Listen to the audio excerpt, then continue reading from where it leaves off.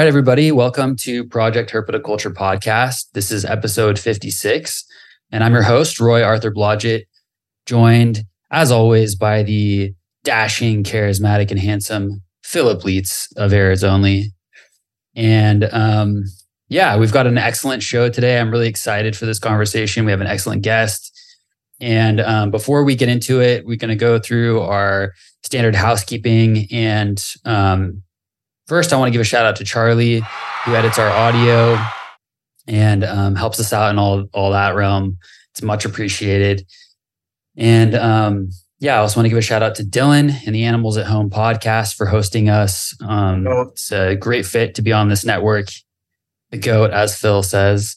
And and of course, I want to talk about our sponsors. So we have Custom Reptile Habitats, and they are makers of really premium, high quality reptile habitats. And they also have a whole product line with other stuff like Universal Rocks products and some other decor products, substrates, things like that.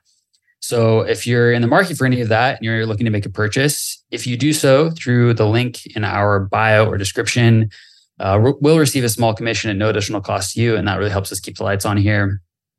We also have Cold-Blooded Caffeine, and they're roasters of really nice quality coffee from all over the world. And what's really cool about them is that they donate a small percentage of the proceeds from each bag of coffee sold to conservation in those coffee growing regions where you also find a lot of really amazing herpetofauna. So check them out if you're interested in coffee. We have a private label with them, the Project Herpetoculture, and it's a single origin from Rwanda that's really delicious. But they have a whole bunch of different coffees for all different kinds of tastes. And if you use the code Project Herp, you'll receive 10% off your order there. And lastly, we have Fairy Tale Dragons. That's Heather Moy and Ron St. Pierre, true legends of herpetoculture. And they're doing all kinds of amazing stuff with bearded dragons, some of the crown giant anoles. And they've also got some new projects in the works that are sure to be pretty amazing. So keep an eye on what they're doing. And if you're in the market for any bearded dragons, look no further than Fairy Tale. And then the last thing, we have a Patreon for anyone who's interested in subscribing to support the show directly. We always welcome that. It really helps out with our upgrades here. And we've got some really cool things coming down the pipeline. And still kind of finalizing some details, but hopefully we'll have some announcements soon. And that's all thanks to the support of our listeners. So with all that said, I'm very excited to introduce our guest today, joining us all the way from Germany, and that's Jonas Keil. Thanks so much for joining us, Jonas. Yeah, thank you for having me on the show. I'm excited to be here. Yeah, I'm really happy you're here too. So I guess just to begin, I'd love to hear a little bit about just like your background in herpetoculture. How did you get started? How old were you? How did it all begin for you? So I have to go way back. So it started as a child, to be honest. Like I was always drawn to animals and nature, and also plants, and but especially animals. The part of it being specifically about reptiles came a bit later in life, I think. But I still like all kinds of animals, really. But so I remember going to zoos with my parents, and our first pets were like we had like little baby turtles. It was mid-90s, and our parents thought it was a great idea to give me and my brother each a little baby turtle as like a Christmas present, I think. And it was like a map turtle and a slider turtle, right? And each like very tiny. And I think even today, and especially back then, people had this conception of like, oh, it's such a small turtle, it's gonna stay small, But with slider turtles, that's obviously not really the case. But anyway, looking back, these were my first reptiles. Like I don't know if the slider turtle was mine or the map turtle.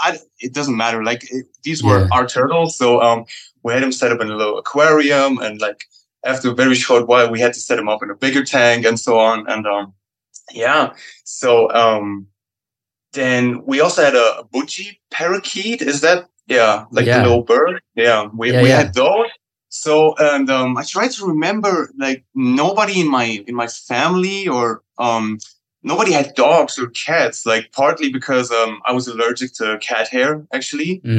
That kind of like went away as I got older, but as a child I was really allergic to that.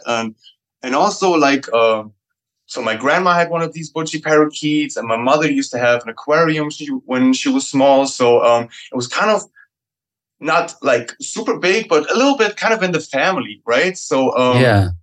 especially my mother kind of supported that. And when we were like I think 6 or 7 years old, me and my brother got like a little extra aquarium where we had like little aquatic snails and some guppies and stuff like that. So that's how the whole pet keeping started, and it kind of evolved from there. So as I said, the turtles were the first reptiles, really. And then you know, my family and my grandmother especially, they knew I was so into animals. But they couldn't go to the zoo every weekend, like that wasn't really possible. And sometimes when I visited her, she just took me to the pet shop to see some cool animals. And I kind of had a phobia of rodents. Like, I don't like rats or mice. That's something that got better as well. Like, I don't freak out when I see them anymore. But back then I was like, ugh, get away with that stuff. And I was really drawn to, it just wasn't for me. I don't know. Like, now it's okay, but it's just, these are not my kind of animals for some reason. Yeah. In the beginning, I like all kind of animals. I will exclude rats, out of that. But then we went to the pet shop just to see what's going on, and and they had these little geckos, and I immediately fell in love with them. So again, that was back in the 90s, right? So they had like this bare tank with like one branch, and they had like a little green gecko sitting on it, and the label said house gecko, 5.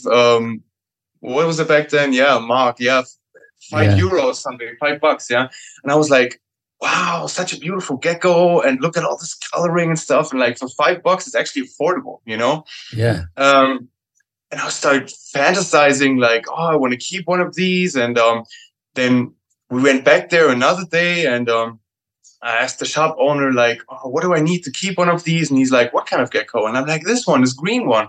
He's like, oh, that's not a house gecko. That's a day gecko. And it's much more expensive. And I'm like, okay. Like, guess I have to put that on the side, And I was like, I don't know, 7 or something. And, but that was like the first time where the idea of having like a terrarium started evolving in my mind, right? So, what I also did as a child, I read a lot, So I loved reading like animal books. Obviously, I was really into horror stories, and but I read a lot of books, and especially actually, about animals. And then any reptile book I could get, I could get my hands on, I would read, and then you start fantasizing, oh, that would be a cool species to keep one day, but you're still a child, right? So it didn't really materialize until I was 9 years old. I got a green anole, Nice. in like a really small tank. It was like, looking back, it was like way too small, but like a small tank, and it was the first time. I set up a terrarium. Like, whatever I read in the books, I tried to implement there. But looking back, it was like still there was like one branch, one piece of cork bark, just like maybe 1 inch of soil, and a fake plant. So that was it. That's what I could come up with as a 9-year-old. But as you know, green anoles are quite adaptable. They're quite robust, I would say. So that was okay for a while, and then I kind of wanted to have a second one. So we went to another store, bought a second one, put them in there. And the funny thing was, I actually thought the first one that I got was a female, and the second one was a male. For some reason, I think the shop owners told me. And then one day I come back from school and I see them mating, and it's the other way around. Like, I quickly realized that I was wrong. So I had to come up with new names for them, because yeah. So so that was fun. I was like 10 years old at the time, and I had these green anoles, and still to this day, I don't keep anoles today, but I would consider myself an anole guy because that's how I started. And I still think they're really interesting. Like, the little color change, the dewlap, all the behaviors that they show, right? So that was really cool. And obviously, when you keep insectivorous lizards, you also have to deal with insects, right? And Yeah. you have to kind of tell your parents, like, hey, that's what we need. We need to have this little box of crickets here, or some mealworms, or whatever. And I this is strange, but I remember being really fascinated watching the crickets eat. Like, I read in all the terrarium books, like, oh, you gotta gut load them. Like back then, they didn't call it Yeah. gut loading; they just said like, feed them vegetables and fruit. Yeah. And then I was like really fascinated, putting a piece of fruit in there and watching the crickets eat, and like thinking, oh, my lizard's gonna eat that cricket; it's gonna be so healthy. You know what I mean? Like, I had Yeah. a really rich imagination in my mind, and yeah.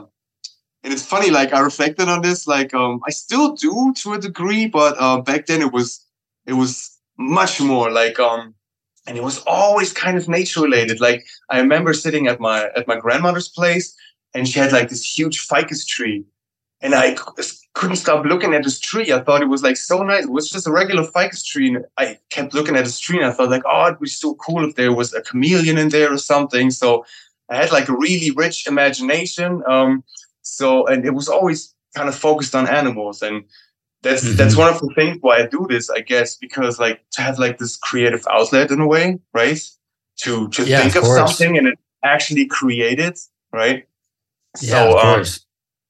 yeah, if we continue chronologically, I was like 10, 11 years old with the green anoles, and they actually laid one egg, but it was the hatchling never hatched, and then at some point I Hmm. opened the egg and there was a fully developed hatchling, but it couldn't Oh, wow. get out of the egg or something. Yeah, that was kind of sad, but and they never laid an egg again. I'm not sure what it was, but yeah, again, back then there was not the best UV technology with the lights, right? Right. Yeah, of course. It was 20 years ago. So yeah, and yeah, I was still a child, and like the most expensive lights I couldn't afford really, and I couldn't ask Hmm. my parents for $100 light, you know. So Yeah. back then it was not really a possibility, and I had to work with what I could. I think we had like a regular what's it called, like an aquarium bulb or like a terrarium bulb, Hmm. like this long bulb, and like a heat lamp. That was it. Yeah, Tiny little bit of UVB maybe, but not the best technology and something that we have today. So yeah, of course. um, Yeah. yeah. So I had these green anoles for quite a while. So I looked up the lifespan of those, and it's usually around 7 years. And I think I had them for a solid 7 years. So pretty much all Wow. their Yeah. life there. Yeah, I got them when they were really small, and of course you learn as you do this, right? Like you have this one pair of lizards, and they kind of become your part of your life, right? So you watch them, watch their behaviors, and how the male like does push-ups and does the bobbing with his head, and shows his dewlap and something. And then there's times where they kind of hide, you know. So the Yeah. green anoles, they actually go into, for me, they always went into like a deep hibernation, I would say, or brumation. What's the right word? Yeah. Um, Yeah. Yeah. Brumation, kind of, hibernation, either works. yeah. So I remember from November till March, they would not eat. And sometimes I wouldn't see them in my room. Like it was like room temperature, but they would not eat. And sometimes they would dig in the ground. So, of course, when I was very young, I would be concerned. But um, later on, I would just realize, hey, it's wintertime. They just kind of chill out, you know? Um, and that kind of teaches you to kind of relax as a keeper sometimes, right? Like once there's a behavior change, it does not always mean something bad. It could be a Right. seasonal thing, right? So I learned that as a child. So yeah, that was kind of cool that I can now use in my keeping of Abronia, because they do weird stuff sometimes too. And now I usually just kind of see and observe. And yeah, today, like fast forward to today, if I see an Abronia, my male Abronia mixteca, sometimes I don't see him for 2 or 3 months, just Wow. just hiding away. Yeah. Or maybe Amazing. in those 3 months, he pokes his head out the cork tube once or twice, and I try to feed, and sometimes it works. But I, yeah. there was times where I didn't see him for like a solid 2 or 3 months. And even with the green anoles, but also with the Abronia that are really rare, right? So you could get worried, like, what's going on? Is this animal still alive, right? But I think I learned that early on that, hey, these reptiles have like a seasonality where they kind of chill. So I have to chill too. So I just got to watch and observe. And even then, like, if something happens, I don't know how to describe it, but if I didn't see the animal for 2 weeks and then I find out it's dead, like, what am I gonna do? You know? Yeah. If I see it being sick for like a long time, then I can do something, right? But it's just hiding for a while, and then I found it, like, oh, then it's too late, essentially. But I had that multiple times where lizards were hiding for weeks and months, and they came out super healthy. So I kind of went off rails there a bit. No, it's good. I mean, that kind of like brings to mind for me, just like there's something about, like, especially when you're younger, I think it can be really easy to get like super stressed about your animals and like if they're doing okay. And I remember being like a in my, like, you know, being 10 or 11 or 12 or something, and then into my like early teenage years, keeping herps and getting super stressed out sometimes about things. And I remember talking to like a more senior keeper at one point, and he was just kind of like, getting stressed out is the worst thing you can do for your animals. He's like, you just got to relax. And I remember that like, oh yeah, that's actually really true. And I still feel like there's something about that's really instructive for me with herpetoculture of like I try to just really not allow myself to get stressed out with what's going on, and just try and trust the animals and trust the process a lot more. And I feel like that's served really well over time. But yeah, for sure. I'm going to echo that, man. This time of year in particular, like fall, that's when everybody here, or a huge number of the animals here, start to tank down for the winter. Yeah. And forget it, I'm going to go hide. And man, it takes a lot of like cognitive effort to remind yourself, like, no, this is what they're supposed to do. This is totally normal. Totally. Let them go. Mm-hmm. Just don't try to fight it.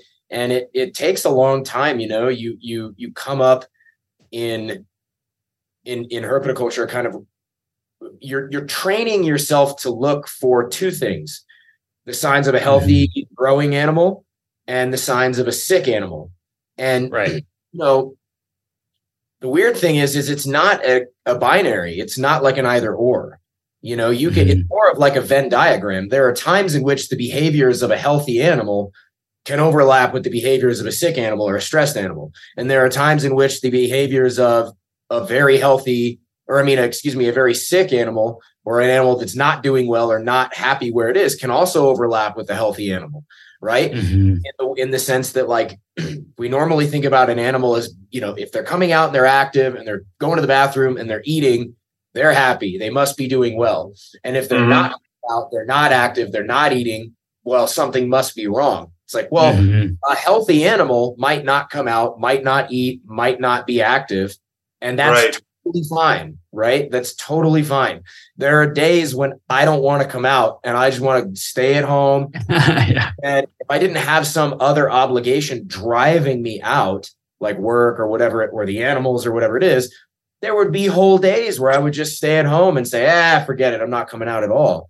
And it's really challenging, you know, and what you said, Roy, makes a lot of sense, and is kind of like the thing that I try to remind people, you know, to just trust the animal's doing fine, you know, trust the animal. They really know, in most cases, they know what's good for them. And the signs of ill health tend to be a little bit more pointed. It's not just not eating. It's not just not coming out and not being active. It's usually that stuff combined with other things, like losing weight, like certain kinds of lethargy, right? It's one thing if an animal stays in its hide for the whole day. It's another thing if an animal's like trying to come out and trying to do its normal behavior, but can't seems like struggling to do so. And that's like an amount of nuance that I think is lost on newer keepers, not for any fault of theirs. It's well intentioned, right? But something that it's kind of hard to elaborate on because we're used to getting this in a sound bite or in a small snippet of a care guide. It's like, here are the problems. Here are the things to look for, right?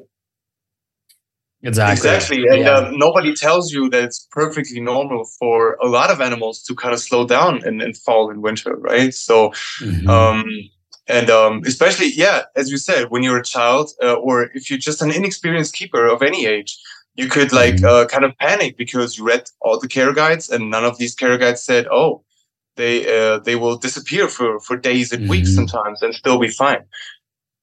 The care guides don't say that. They tell you the humidity gradient, the temperature gradient, what kind of food to use, but they fail to mention like those behavioral details, you know? Sometimes. Absolutely. Yeah. I get it. I mean, it's complicated. It's not something that you can give people immediately. It's not like, here's a simple answer to all of your questions, right? Like nothing is like that. It's hard, it takes a certain amount of experience and time with a given species to say, okay, this is totally normal behavior for this animal for this time of year. Or, hey, even something as simple as like metabolic rate, right? Which it's not, I don't mean that literally. I'm not sitting there thinking about like the metabolic capacity of my animals, but like, for example, a Euromastix and a butterfly agama, right? Sort of similar in a lot of ways, and evolutionarily speaking, and they have some sort of common ancestors and whatnot. But like a Euromastix is a little more metabolically similar to a tortoise, where like that thing can go for a long time with my Euros don't need to eat every day at all, and they don't have a very high burn rate. Whereas like a butterfly agama, they're a much higher burn rate. They need a lot more regular food, and they could still go a while without eating. But it's like you can kind of have that stuff in your mind as like, well, really, how important is it that they eat right now? Like, it's not a big, it's not going to be a big deal if it's a desert animal, it's very likely that it evolved to have some time without food, and that's okay. Of course, not the end of the world. If it's a predatory animal, it's very likely that it evolved to have a long time without food, and that's totally normal. If it's something more herbivorous, maybe they might eat more frequently, maybe not. I mean, there's so many factors there. And it's really, really hard to give that information to people who need, especially when they're first starting, they need something more simple and something more straightforward and something more, like a little bit more easily digestible, Yeah. And it's really difficult sometimes when you receive inquiries from people who are saying like, hey, I understand that what you're telling me is that this is normal, but everything in my instincts is telling me something's wrong. And you have to be like, your instincts are wrong. It's like, it's really difficult. It's the same thing. I know I say this all the time, but it's the same thing with jujitsu, like brand new white belts don't have any idea what is wrong in what they're doing. They don't know when something's a mistake. And so you tell them like, look, just use your best judgment when they're first learning how to roll. You do what you can to give them a vocabulary. You do it, or if you're first boxing, it's like, you do what you can to give somebody a vocabulary about like, have your guard up, keep your chin tucked, right? Like move around, don't stand stiff as a board, little stuff like this. Yeah. It doesn't come naturally, right? It sounds counterintuitive to the average person, but that's because your intuitions early on are totally uninformed and nonsensical. You don't know what you're doing. You don't know what your intuitions ought to be. So in some ways, you really do have to have, like, you have to remain as open-minded as you possibly can in something like this. Yeah, totally. It's like, I don't know. I used to have a heavy bag set up in like the lower level of the home that I lived in for a long time. And people would always want to, like, they would come into my place and they would see the heavy bag and they'd be like, oh, can I get your heavy bag? And like, and I'd be like, well, first I have to teach you how to stand, and I have to like wrap your hands, because they think that they're just going to go up and hit this 150-pound heavy bag as hard as they can. And they think it's going to be fine. And I'm like, you're going to break your hand immediately. Unless it's like somebody who actually, it's like, because most people just have no idea what that is. And I feel like it's the same thing, with herpetoculture. There's so many things that's like, well, like we actually need to go way, way, way, way, way back and like get some understanding of some like fundamental concepts before we can even really communicate properly about this stuff a lot of the time. Right. But the good thing is, I'm sorry, go ahead. No, go. No, the good thing is, I think when you buy an animal from an actual breeder, like us three, right? We both breed certain types of animals. We can give that to the new person. Like I can go on a phone call or whatever and tell them like, hey, look, people ask me, how much do you feed your Abronia, or what temperatures do the Spherodactylus need? And I'm like, I can give you the rough parameters, but you kind of have to go by feel a lot of times, you know? So, and it's hard to explain if I tell them that, like, what do you mean? Like, what temperature and like how many times a week should I feed them? And I'm like, hey, if the animal looks fat, then feed a bit less or let it fast for a week. And if the animal looks skinny, then maybe add another prey item, you know? So, it's just feeling You just said you just hit on it right there. Like, you know, it's more of a feeling. I mean, there's so much. I feel like this is a refrain I've heard from so many people who work with other living creatures. It's like a lot of what you do is a feel. Like you just kind of feel like, oh yeah, this seems like the right thing to do, you know? Yep. And I totally get it. It's like we're primates. We're like looking for a reason to, you know, it's like we're thinking about our animals as babies. Right. It's like, this is our baby. This is this thing is in our care. And so like, if you had a little baby person that wasn't eating, wasn't going to the bathroom, wasn't doing anything, you'd be like, oh shit, something's wrong with this little human. Right. But it's not a human, right? Like it's like this is one of those areas in which anthropomorphizing your animals kind of goes the wrong direction. Right. And there are ways you can go in the other direction too. You can allow your animal the space and flexibility to express itself, but it sometimes takes a lot of time to like really internalize that and not project all the things that you think you should be seeing onto the animal you're keeping. You know, it's really, but developing the thing that you just talked about, Jonas, the feeling that this is the right thing to do. That's hard. That's a hard, you know, it's something I've been thinking a lot here because I have an employee now.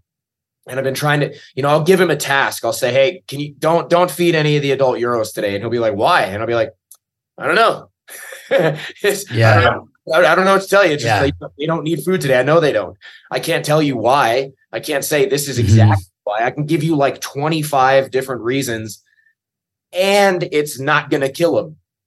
You know, like it's good for him. Throw a little bit of chaos in there. You know, I mean, you mentioned gut loading, right? Just at the beginning of the conversation, talking about gut loading, right? And I remember reading a Bearded Dragon book when I was in high school and first learning the term gut loading and being like, whoa, and I was captivated by it. I was like, this is the thing I've got to do all the time. Like I must do this. This is a requirement. If my animals ever get a substandard feeder, I'm a loser.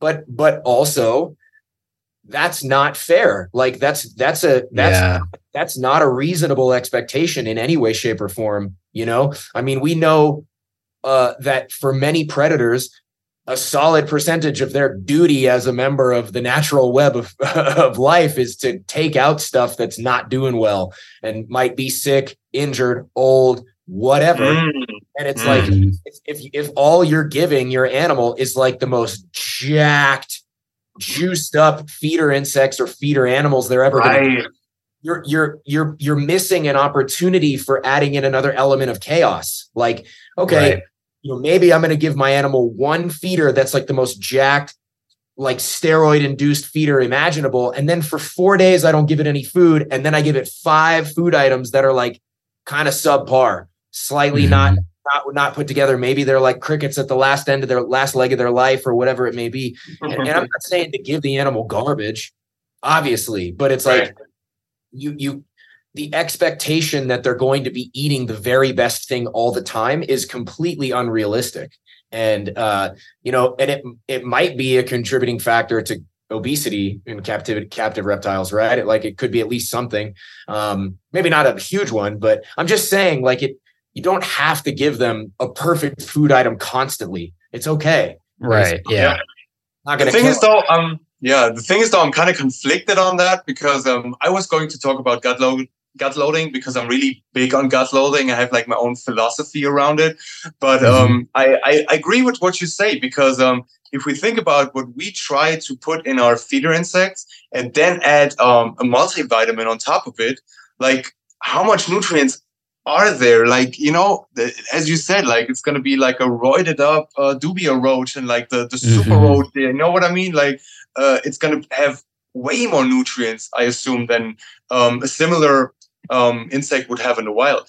And then you look at like anoles or a bronia, things that lives in the trees and that eats insects. Like they're gonna catch a spider that 3 days ago the spider was eating a fly. Like where are the nutrients, right? Where are the fresh fruits that we also always associate with vitamins and stuff? Like no, it's just a plain old spider that maybe is even a bit toxic, right? So and I don't. Yeah, so sorry, I'm not cutting you off at all, but like it doesn't mean that gut loading is not great. But I mean, if we think about it, okay, so one of the ways I started thinking about this a while ago was like it's really common for people to feed bee pollen to uromastics, like just straight up bee pollen granules. Oh yeah. Right? And it's great. Like it's a great additive to food. Bee pollen's got a lot of nutrient density, right? But like it was the kind of thing that people were just sort of feeding ad libitum. It's like, just go to town, give them whatever they want. And then there were these arbitrary metrics that people would come up with. Like you can give them this many bee pollen granules per day. And it's like, you don't know. None of us know exactly what they should and shouldn't be getting in terms of that. But let's just take bee pollen into consideration just for a starter. Like the kind of bee pollen that we're getting here from a store is it's probably not going to resemble the bee pollen that they'd be getting from the flowers they're consuming in the wild. It might bear some structural resemblance, but it's not the same thing, right?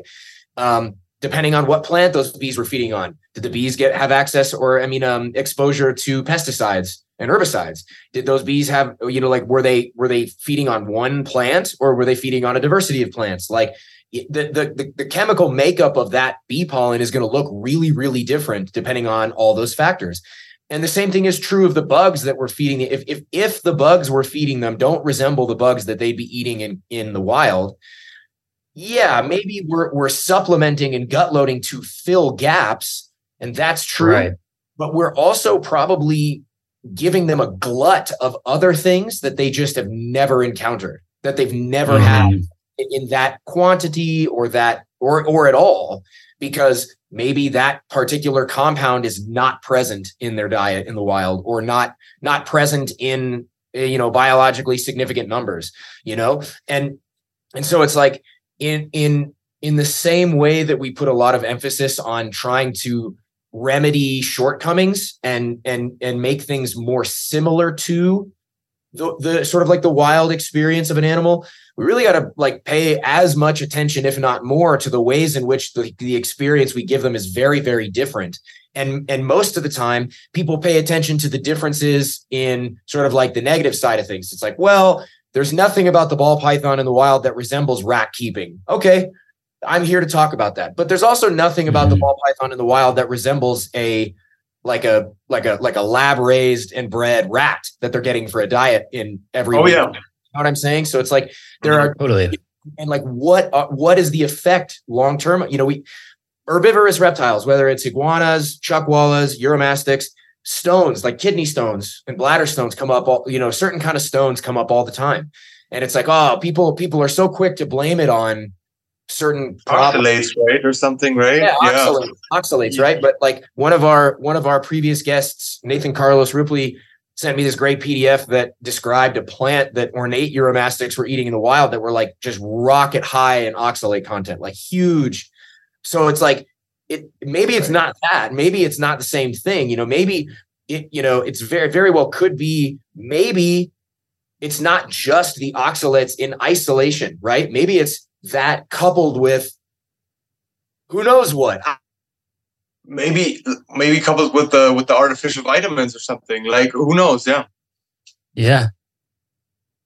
Well, I think we lost so many different factors. Oh, we did. I think he just froze for a bit. I bet he'll pop back in. There he is. Oh, sorry about that. No worries. I'm getting a notification from Zoom that my connection is unstable. But you were gone for a second. Yeah, my bad. Basically, I'm just trying to say that like there are as many differences that we need to focus on that just go completely unthought about. Nobody's worried about like some people are. Nobody's necessarily worried about how much we're overdoing certain things in exchange for filling gaps that we perceive to be there. Right? Oh yeah. Maybe we're wrong.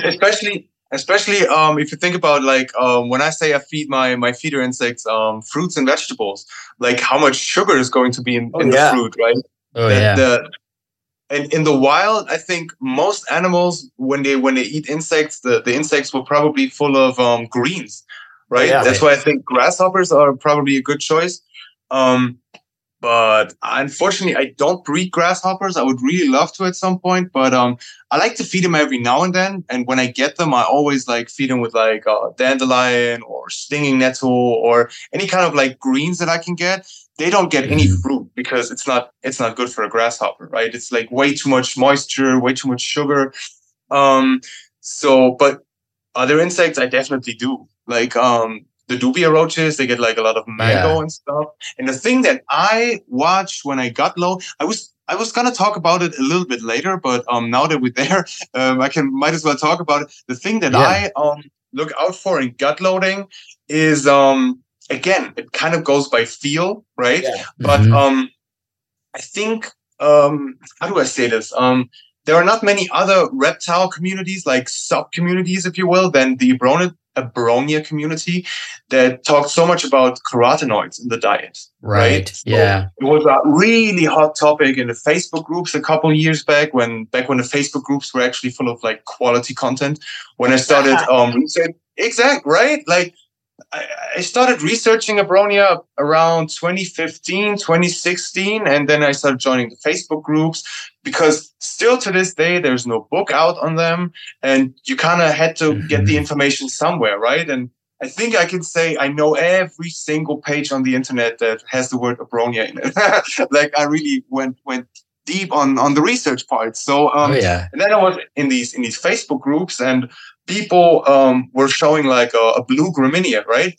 And everybody would say like, is this a morph or what can I do to make it green again, right? And that was like a really hot topic a couple of years back, and it still kind of is because the general consensus was it's probably a mixture of like UV exposure, quality carotenoids, and I suspect it's even like the change in temperatures throughout day and night.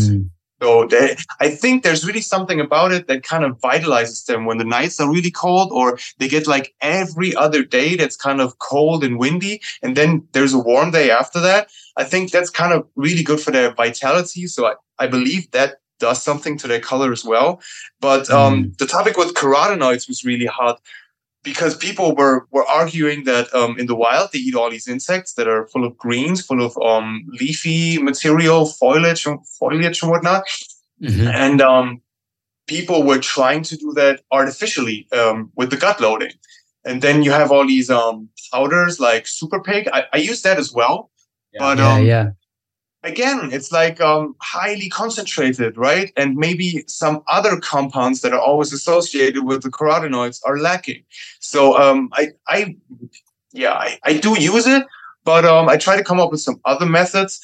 And then I started researching, okay, what kind of foods have the highest carotenoid content?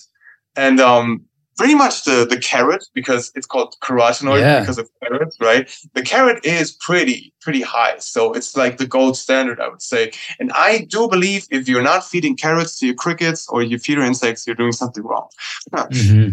You said, Phil, like it's not a bad thing if the cricket is not super highly gut loaded, but it's super easy to throw in a piece of carrot and you're getting like some vitamin A, some carotenoid, or quite a lot of carotenoids actually. So, and it's a super easy thing. And it can also enhance your own diet. Like I always have carrots at my house. I eat a shit ton of carrots. No, totally. And I just meant, for the record, just for the sake of clarity, I don't mean every time. I just mean like sometimes. You know what I mean? Like I agree. Sure. Some days my dubia roaches and my crickets and my mealworms get carrots and bell peppers and oranges and yellow squash and greens and everything. Some days they get nothing. Some days they get potato. Some days they get one thing. Some days they get blueberries. Some days they get eggs. You know what I mean? Right. Like yeah, of course. Just whatever the hell, like whatever I've got, So it's not. I guess it's like I just like introducing the randomness, like the variability to it, and it's like I've been thinking about this too. You know how there's a lot of geckos. Well, a lot of animals will do this. A lot of animals just kind of like will eat certain kinds of supplement on their own, like leopard geckos and whatnot. They'll just kind of chow on it on their own.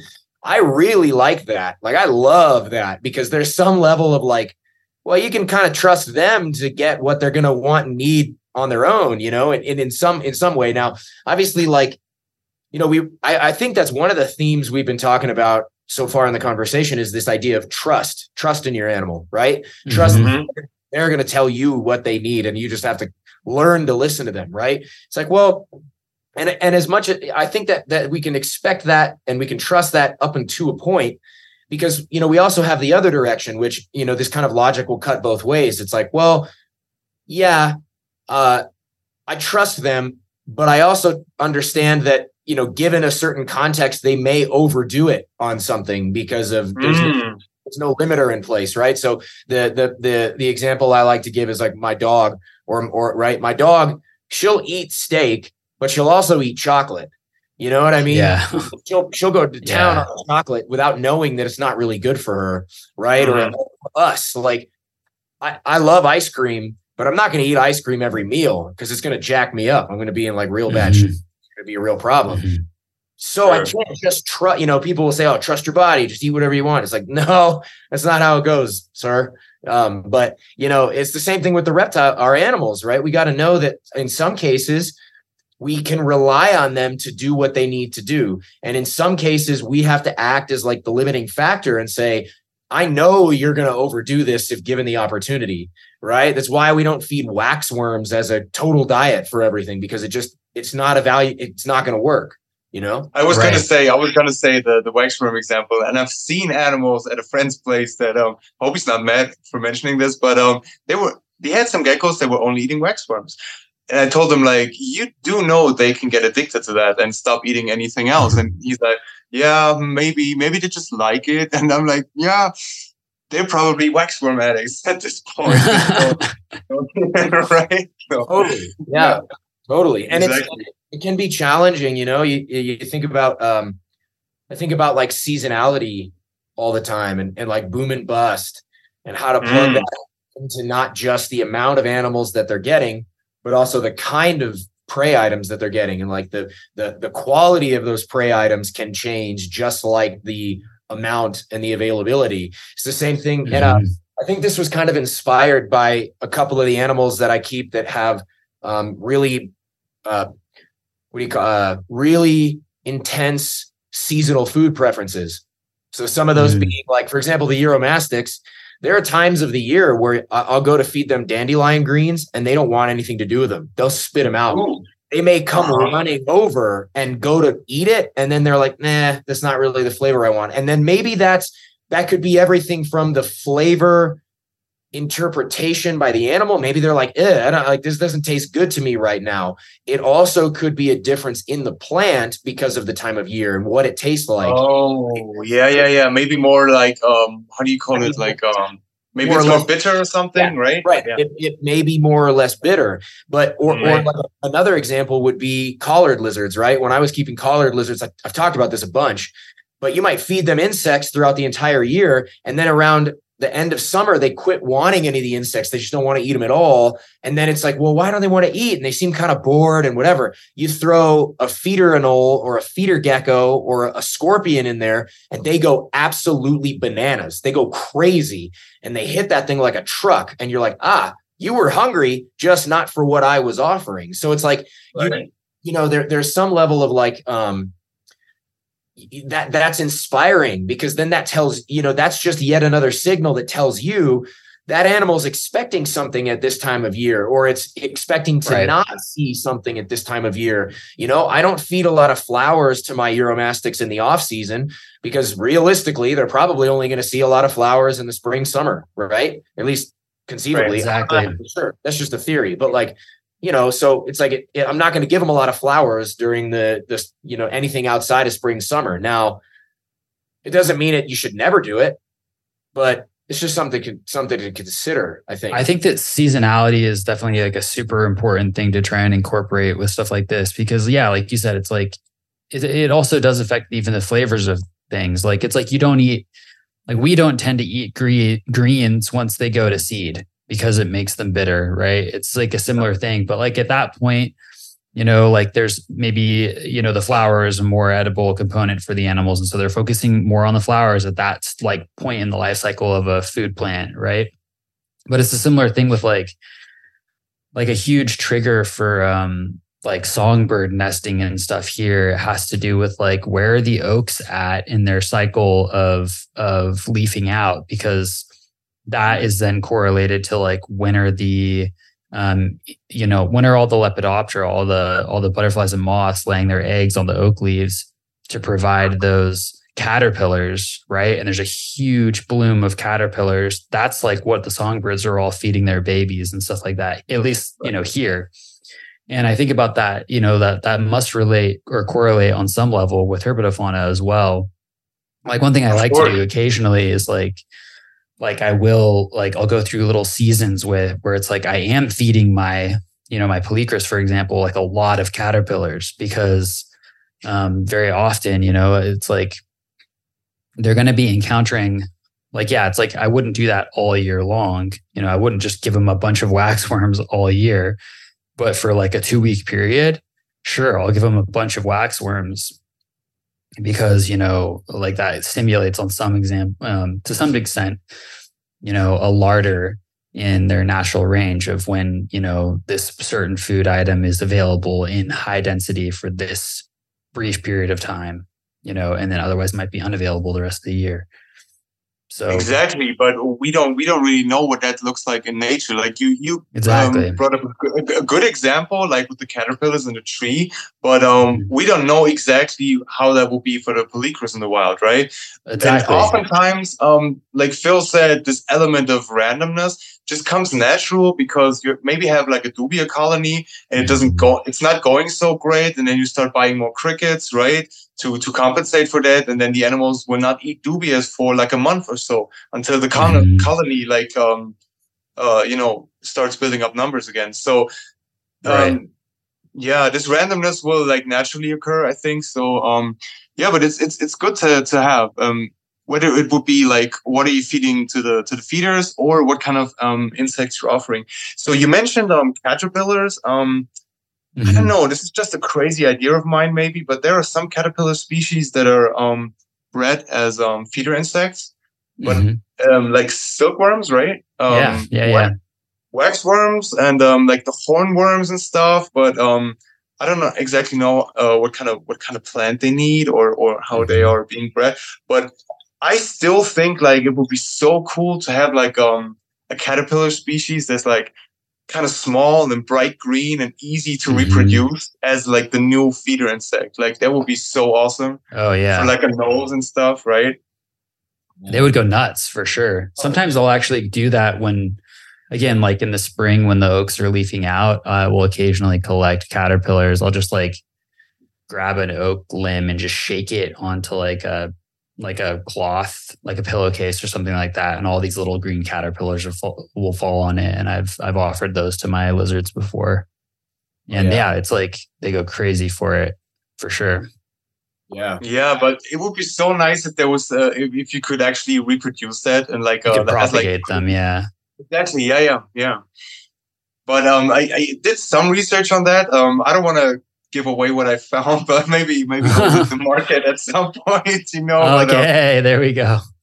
But no, it's just an idea for now. Like I don't have the space to extensively experiment with that kind of stuff, but I have a few species that I'm looking at, and I think it would be a great addition to the variety of feeder insects we have. Little green caterpillars. Yeah, nice. I think there's probably like a huge untapped number of, I mean, I don't know about untapped. I don't know if that's the right phrasing here, but like there's probably a whole hell of a lot of things that would be phenomenal feeder, feeder insects, feeder like food items. Like, man, I'll tell you what, if I had the ability to buy mulberry leaves from people, like I try all the time. Like I can get some, sometimes I can get some through Etsy and through some various sources and stuff like that. It's not like I can't find them, but I would love to have a consistent, reliable source for mulberry leaves where I can just get them all the time, because the Euros love them. Everything here eats them and just loves them all the time. Whether it's that, whether it's I know insects eat them too, but it's just like, it's actually rather challenging to find them in any legitimate quantity. You know what I mean? Yeah. Or unless someone can help me out there, maybe someone will message me and be like, "Hey, dummy, just go to this website," and I'll be like, "Oh, thanks." That'd be great. But not just feeder, but plants too. Like feeder insects, but plants. There's so many things that would be so nice to have on the regular or on hand or something available all the time that you could just give to the animals and just say, "Hey, go to town, knock yourself out." I'd love it. But whether it's right, but what you just said, like it has to fit like a certain set of criteria, I think, because first of all, it has to be like available in larger quantities, right? If you have like this one superfood, but it's super hard to come by, that's not the best option to consider. I think it's cool when you get your hands on it like every now and then, but to really have it like a consistent supply, crickets, they reproduce so quickly, and roach species and other, there's a reason why we have these feeder insects in the hobby, because most of them are like used to be pests, right? Mealworms and stuff, like pests that reproduce really easily in like mass numbers. So that's why we have them in the hobby as feeder insects, because they're so easy to propagate and reproduce. But it would be nice to have like an insect that has like really good nutritional qualities and whatnot. And then it also has to fit those criteria to be easy to care for and all that, and not being too dirty. Like I heard, like when you want to breed silkworms, it's like a super time consuming and dirty thing. So it's a lot of work. Totally. Well, so like it has to check all these. You have to check all these boxes, right? And it's probably maybe there's not too much left at the end of the day, I think. Totally. It's true. Well, before we go too far off the rails, I'm curious if we could hear a little bit more about just like your current collection. I mean, you've spoken a little bit to Abronia and Spherodactylus, but what are you currently keeping, and how are you keeping them? Right. So you can see in the background a little tiny part of the gecko wall, I call it. That's where I keep like the Spherodactylus. The little what's the common name for them? I think least geckos, or dwarf geckos, or micro geckos, like something like that. So they have a name because they are super tiny, like maybe 2 inches in size, maybe 3, in like not just snout to vent, like full size, So they're super tiny, and obviously there's a little bit of variation. I have 2 species that are really, really small, and 2 species that I would consider like a little bit bigger for sparrows. So let me think. What kind of species am I keeping? Let me think. So with the Spherodactylus, I started in 2016. Let me give you the little story how I got into the sparrows. And then I can tell you how the collection evolved from there. Maybe. That sounds great. Okay, cool. So I started in 2016. So there's like this cool little story. I believe I did not have any tank at the time. I had like an old Anolis Valenciani, like the Jamaican twig anole. Yeah, so I had like a pair after my green anoles died. There was like half a year where I didn't have any animals, and then I bought like a pair of these Jamaican twig anoles, and a couple weeks in, the male ate the female. So it was it was like tragic, but that's one of these species of anoles where the males get so much larger, and somehow the males saw the female as a prey item, I guess. And it was a bit hard to come by another female, so I just kept the male, and then he died essentially, and I had him for like years and years. It was a really old animal. And then he died, and I kind of like, hey, I want to have this hobby in my life. Like maybe I look for a new species, but nothing set in stone yet. And when I was younger, you go through these periods where other things in your life take priority, right? And then you kind of come back to the hobby, and then like but at that time I was not actively looking for something new. But my mother came home from work one day, and she had like this really small terrarium, and she said like, I'm like, what's this? And she said, my colleague gave this to me. She used to keep a tarantula in there. Maybe you want to have this terrarium. And I'm like, what are you talking about? Like, you never let me keep a tarantula. Like, what are you talking about, right? And she's like, oh, it's probably not a big deal, like my colleague used to keep it. So I had this small tank, and my first thought was, you know what? I heard of like these very small geckos. That probably would be a decent size for them. I had no plans of keeping like tarantulas in there. So I was looking for these like small geckos. As I said, I read a lot, so I knew they exist. I was not sure if they are actually in the hobby. So I started researching, and I come across this page, this website called dwarfgeckos.com, or in German like Zwerggeckos, and it's like this really incredible page, I have to say, with all the details about the care, and it like details the species that were in the hobby at the time. And like great instructions on how to create the backgrounds and what plants to use and what kind of feeder insects and all that. And I'm like, wow, this is a great resource. Maybe I write the guy, who wrote that page, if I can get some geckos from him. He seems like a nice, like a breeder. Like he seems to have lots of species. And turns out the guy lives like 1 hour away from me. So that was like wow, that was really perfect. lucky. Yeah. Yeah, so I contacted him via Facebook, and he's like, yeah, sure, I have some geckos. And for starters, if you never kept a Spherodactylus before, I would recommend you this species, that species, or that species. And I'm like, how much are they? And he gives me the prices, and I'm like, I think I go with these. They look nice. So I drove there and got my first pair of Spherodactylus macrolepis mimetis. I would say medium-sized Spherodactylus, kind of brownish looking. The females have these two spots on their back, on their shoulders, that kind of look like eyes. Maybe a little side story there. Like Spherodactylus, some of them have like a really bright, colorful pattern, or like an orange tail or a yellow head, and some are more brownish with like some spots on their back. And I came across this article, or this hypothesis rather, that they actually imitate scorpions in the wild. Or wow. So it makes perfect sense for me. Or even the venomous centipedes, what are they called? Scolopendra or something? Scolopendra, yeah. Right. And they have orange legs, right? And I think some species do, yeah. I think some species do, yeah. And you see that in a lot of lizard species that live on the forest floor.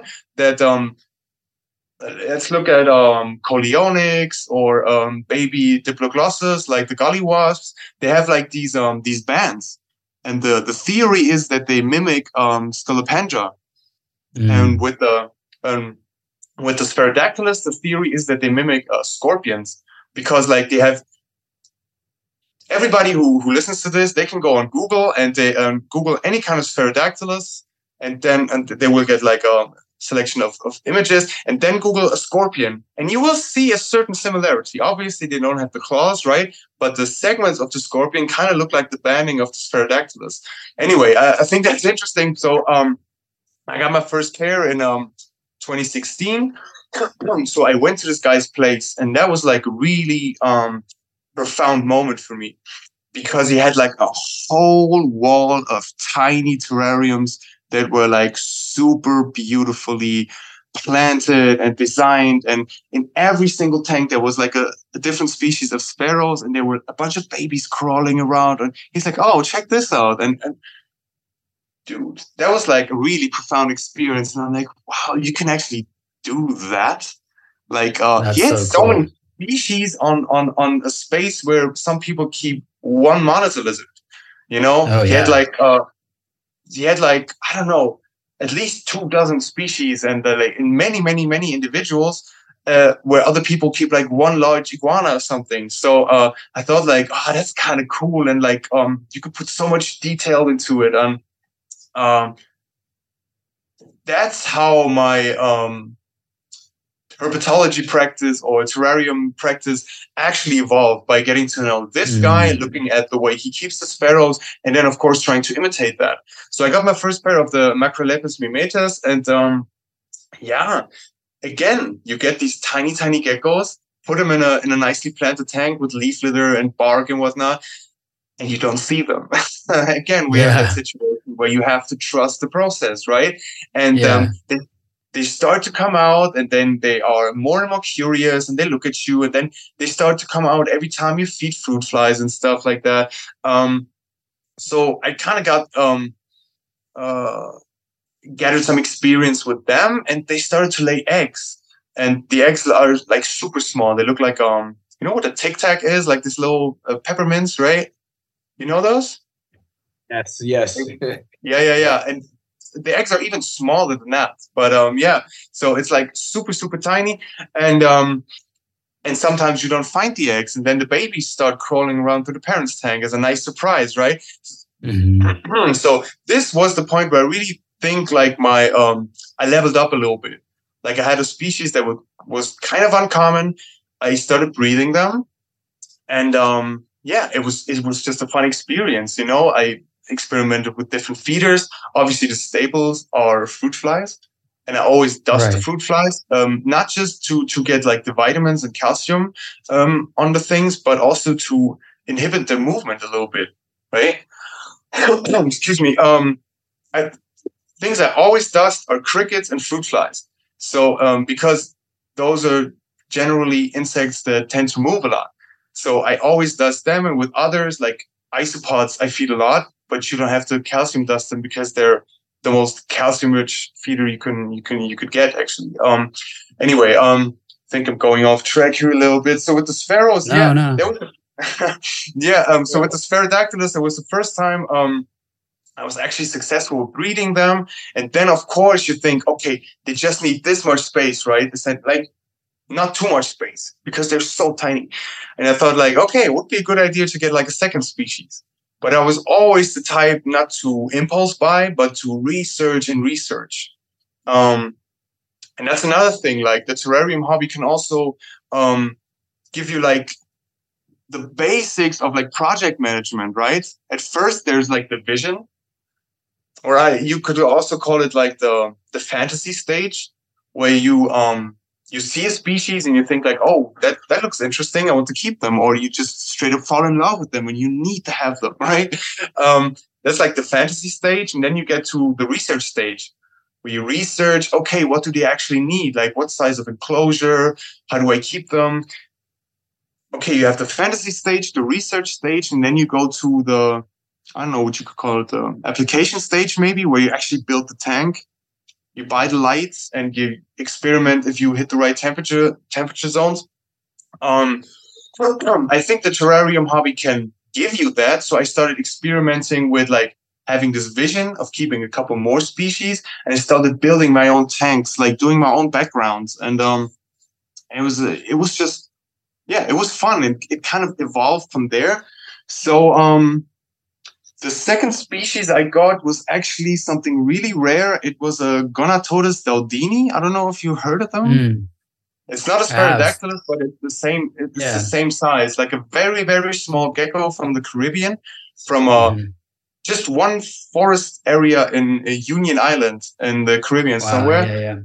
Just a very tiny forest patch, right? And they were kind of discovered by accident, essentially. And but somehow that's kind of a tricky subject, but somehow they ended up, at least a handful ended up in the hobby, and people actually managed to breed them, which, yeah, you could argue like, oh, how did they get here and whatnot? But at the time they were not CITES listed, and people actually started breeding them. And I was lucky enough to get like a captive bred pair, and not long later I started breeding them as well. So that was my second species of small geckos, and I kept them actually the same as the Spherodactylus. You can also cohab them. Yeah, you can cohab different spheros. So I had the Mimetes, the Gonatodes daudini, and at the time when I got them, shortly after they were listed in CITES 1. So from no protection to the highest international protection possible. So I went to the local authorities and said like, hey, look, I got these geckos. I want to make sure everything is correct with the paperwork. Can I will tell you right now, I have this pair and it's of legal origin, and tell me when I need to do something, right? As soon as they're listed CITES 1, we need to get in contact again. And that's what I did. And I got the paperwork on them because I had them before they were actually protected. That's how it worked. So whenever I breed them now, I have to go to the authority again to apply for paperwork because I know I have like a legal stock of them. But every single animal that I want to sell, I have to go to them and apply for paperwork. And it's kind of a pain. And that's the reason why, in the meantime, I kind of stopped breeding them. And I separated some of the pairs I have. And I only sold one pair to this up until this point, I think. Yeah. And the rest I just kept back. I have a couple of them that I bred, but it was just too much hassle for me to apply for all the paperwork. But I know a couple people that makes sense, who have like a lone male or something, and I just for the sake of doing something for the species, I guess I kind of have to give them a female at some point. It's just like an email that I have to write, like, hey, look, can I please apply for this paperwork? And I think I remember it was like 2 months, and then I got like the yellow CITES papers. But it was just, I don't know, it was just too much for me. But anyway. It's just another layer. Yeah. Exactly, right? And they asked me if I know how to individually identify them. And I'm like, no, and it's not a requirement, but I always provide photos of the actual animal. But you're not going to see anything. Like maybe the spots on the back are a little different, but I doubt that you can actually individually recognize them. Male and female look exactly the same in that species. So, and so do many individuals. So what else do I have? That was my second species that I still keep. That was in 2018 when I got them. What was the next one? The next one was Spherodactylus calocricus. Like this is, for people who are not in the genus, they probably never heard that, but very, very small species, kind of orange looking, light orange, brown bands, and very small. I managed to breed them for a while. Just over the past year, I lost, I think 2 females and had some eggs that I didn't hatch. So, right now I only have 3 animals left, unfortunately, but I bred them for a while and I exchanged with other breeders. For example, I gave 1 pair of these Calocricus geckos to a guy and got Spherodactylus physacinus in exchange, another very small species, very beautiful looking. So that's the 4th one. Oh my God. I got these 4, then I got alphas. These are the latest ones and that are quite, yeah, you know them? No, I think I've seen them from Armin, but I'm just like, I looked up the Spherodactylus just genus, and I had no idea that there are that many species. Oh yeah. It's over 100 species in the genus, which is just mind blowing to me. Right. And the cool thing is, like, if they were all in the hobby, you could have them in the same room essentially, because they don't need a lot of space, to be honest. Yeah, it's amazing. It's really cool. So I have the Spherodactylus alphas. I don't know how to pronounce these names, to be honest, but that's okay. Rosa, whatever. They are from Utila and Roatan, and I actually visited Utila, which is like an island off the coast of Honduras. Yeah, and that island, there's an endemic species Spherodactylus poindexteri, and let's just say I have them as well. And Cool. I've bred them before. Yeah. I have a Amazing. breeding pair of those. I think I don't want to. Dude, I should know this, but I think I have 7 different species of them. Yeah. Wow. Sounds crazy when I say it, but yeah. And there's still like at least 100 other species out there, which is wild. Like, I mean, it makes sense because I think that I think about just how, like the anoles are like the most diverse group of lizards, and they're also from that same region. They're kind of they're centralized in that Caribbean region, and I think that like because of the diversity of islands, it creates this incredible radiation and speciation effect where you get all kinds of diversity. Exactly, and it's funny you mentioned that. That's exactly what kind of drew me to that area of the world. Like I like other geckos from other places, like Phelsuma, for example, but they never like had the same fascination for me, like the Caribbean species, right, or species from Central America. Like that's definitely my favorite place in terms of herpetofauna. Yeah. As you said, like there's such a variety because you have all these small islands, and even with the anoles, like you have the different ecotypes, like you have the trunk. The tree trunk anoles or trunk ground ecotypes, and they're like closely related to like another ecotype than the same ecotype from another island. Yeah, like that's much going on. So cool. Yeah.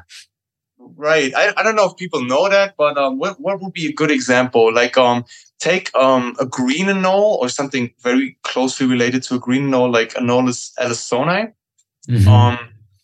And then they're from Cuba, right? And then you have another ecotype from Cuba that's Anolis type, like the brown anoles. I think these two are more closely related than other green anoles from another island too. You know what I mean?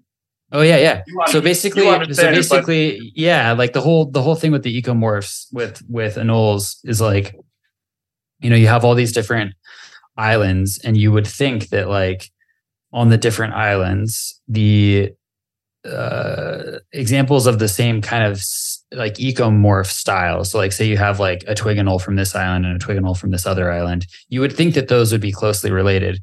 But actually what's true is that they're more closely related to like animals of different ecomorphs on the same island. So like you could have a crown giant anole, that's more closely related to like a twig, ecomorph anole because they're on the same island.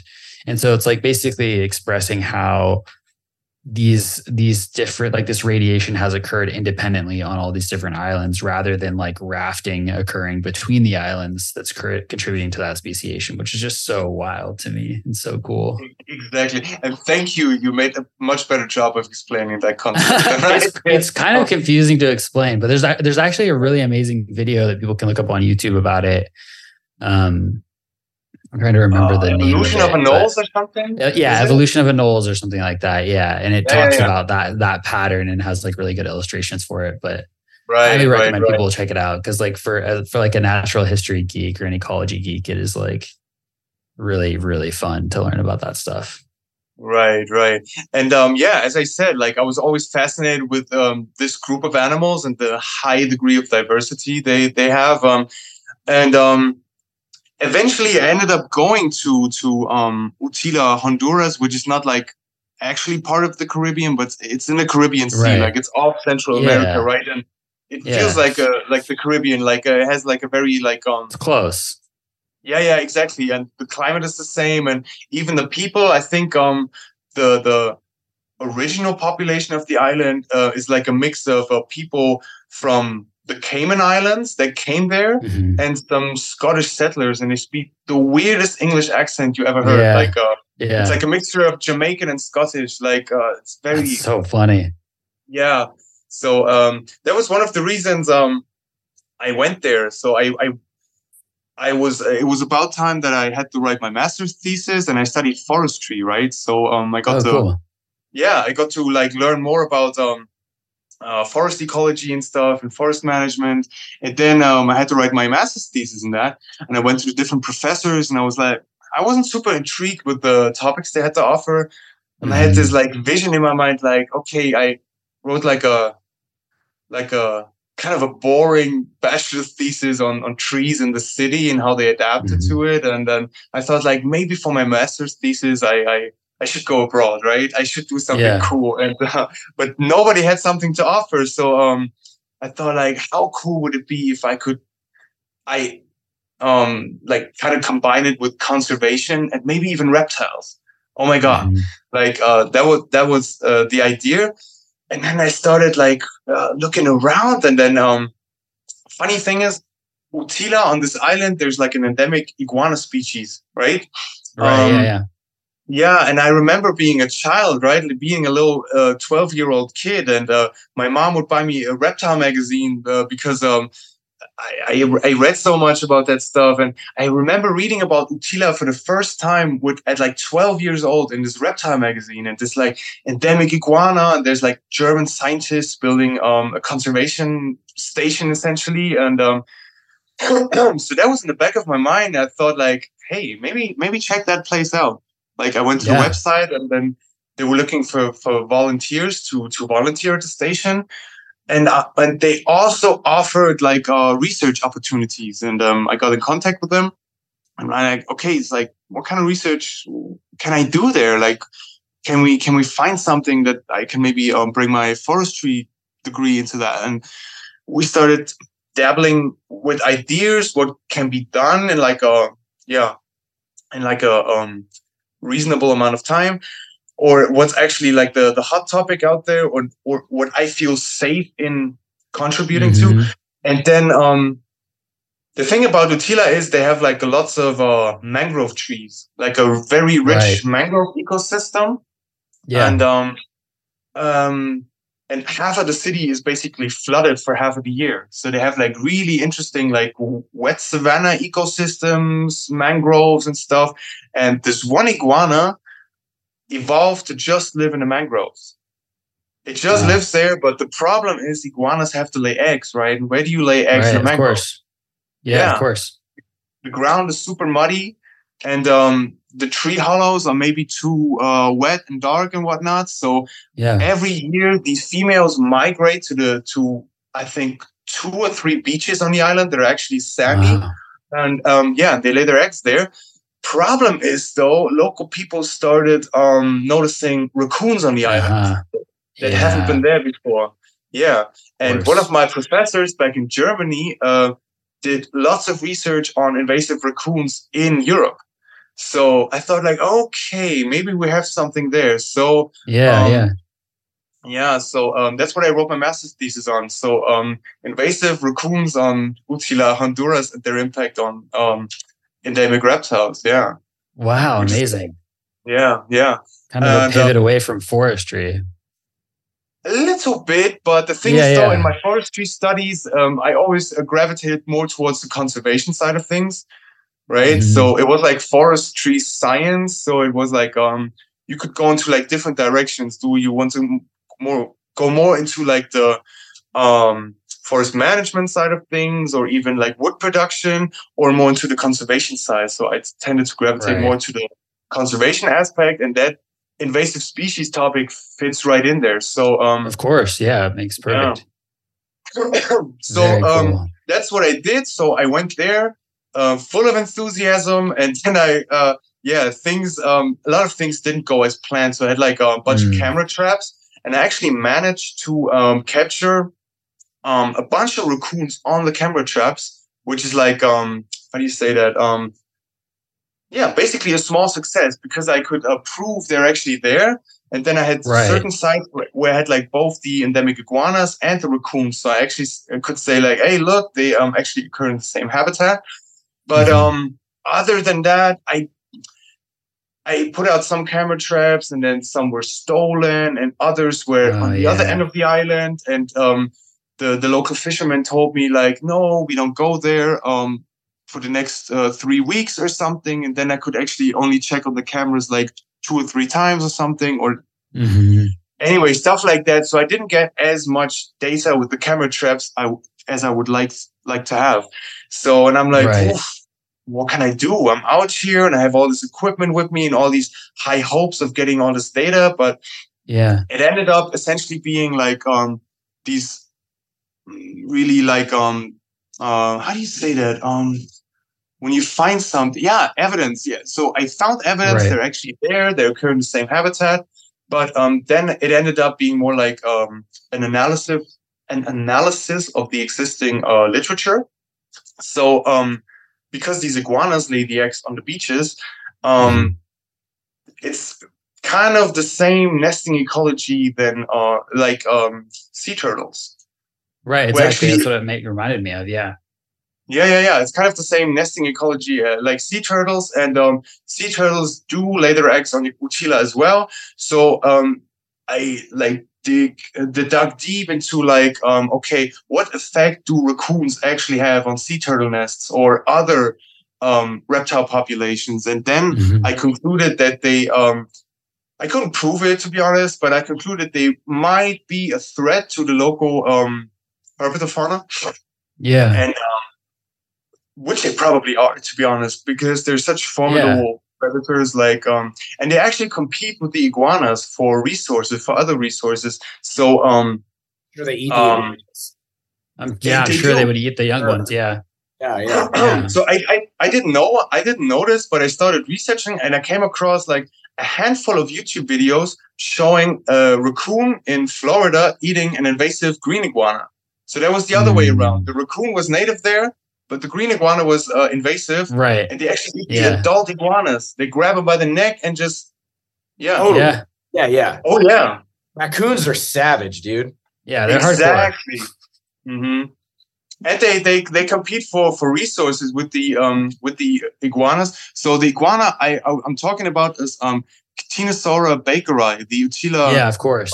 Yeah, exactly. So and they rely on tree hollows in the mangroves as shelter because there's these tropical storms coming in, or periods of like really hot weather where they have to seek shelter. And there's actually mangrove forests where this one particular mangrove does not grow, and the other mangroves don't tend to have the right size of tree hollows.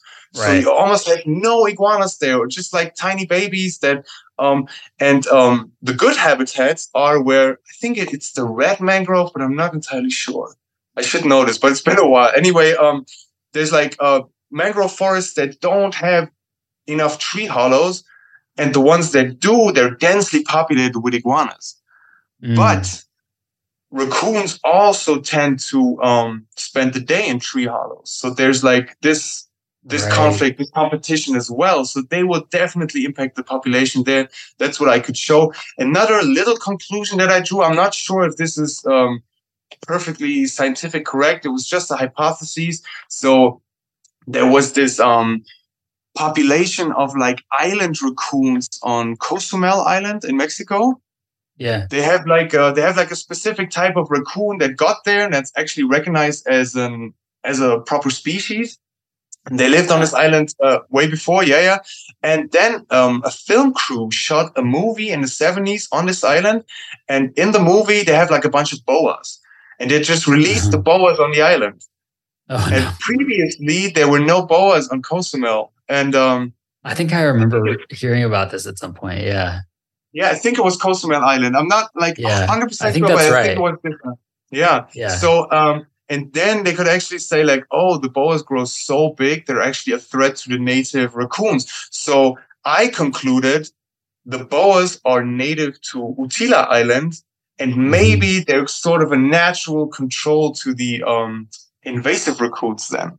You know what I mean? Like it's always like a balance, like what's invasive, what's native, but they could potentially, if they're large enough, of course, like a small boa cannot eat a raccoon because but a big one actually can. Small raccoon. Yeah, exactly. That's what I'm saying. So the problem is, people obviously in the villages, they have chickens, and whenever they see a snake, they just chop it up, you know. So they don't want the boa around them. So there's less and less boas, and so if you take that approach, but because like to be honest, I think at this point it doesn't make sense, and it's like very cost intensive to completely eradicate all the raccoons. Like you have to put so much resources into that. Way too much. Maybe take like more natural approaches, like incentivize the hunters that whenever they see them, they could, kill them, or tell the people not to kill boas because they're actually a natural control for them. So yeah, that's what I did in Utila on this island. And if you want to go harping, it's in the Caribbean or in Central America. I think it's a nice place. Yeah, you can see a lot of nice herpetofauna, and the neighboring island as well, Roatan, really cool. Like there's like a really rich diving culture. I didn't get to dive at all. I was just snorkeling, but dude, they have like coral reefs and lots of anoles running around. Oh, I remember I was never in the tropics before that, right? So that was the first time I arrived on Roatan at the airport, and I get to this hostel. And I walk inside through the doors of the hostel, and there's like this beautiful garden, palm trees everywhere. And there's like these little basilisks running around on their hind legs.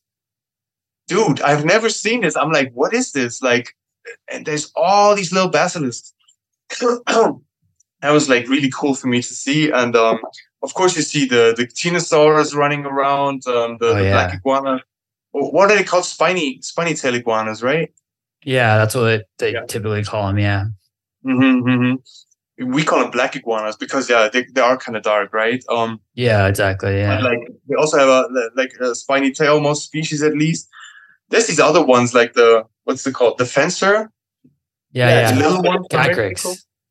Yeah, Phil and I have both kept those in the past. They're really cool. Yeah. Ooh. I like those guys a lot. Right. Interesting genus as well, right? So, but the thing is, though, there's this competition between like the Ctenosaurus similis, the common spiny tail iguana, and the Ctenosaurus bakeri. And it's believed that the similis are so aggressive that they kind of pushed the ancestors of the bakeri into the mangrove forests.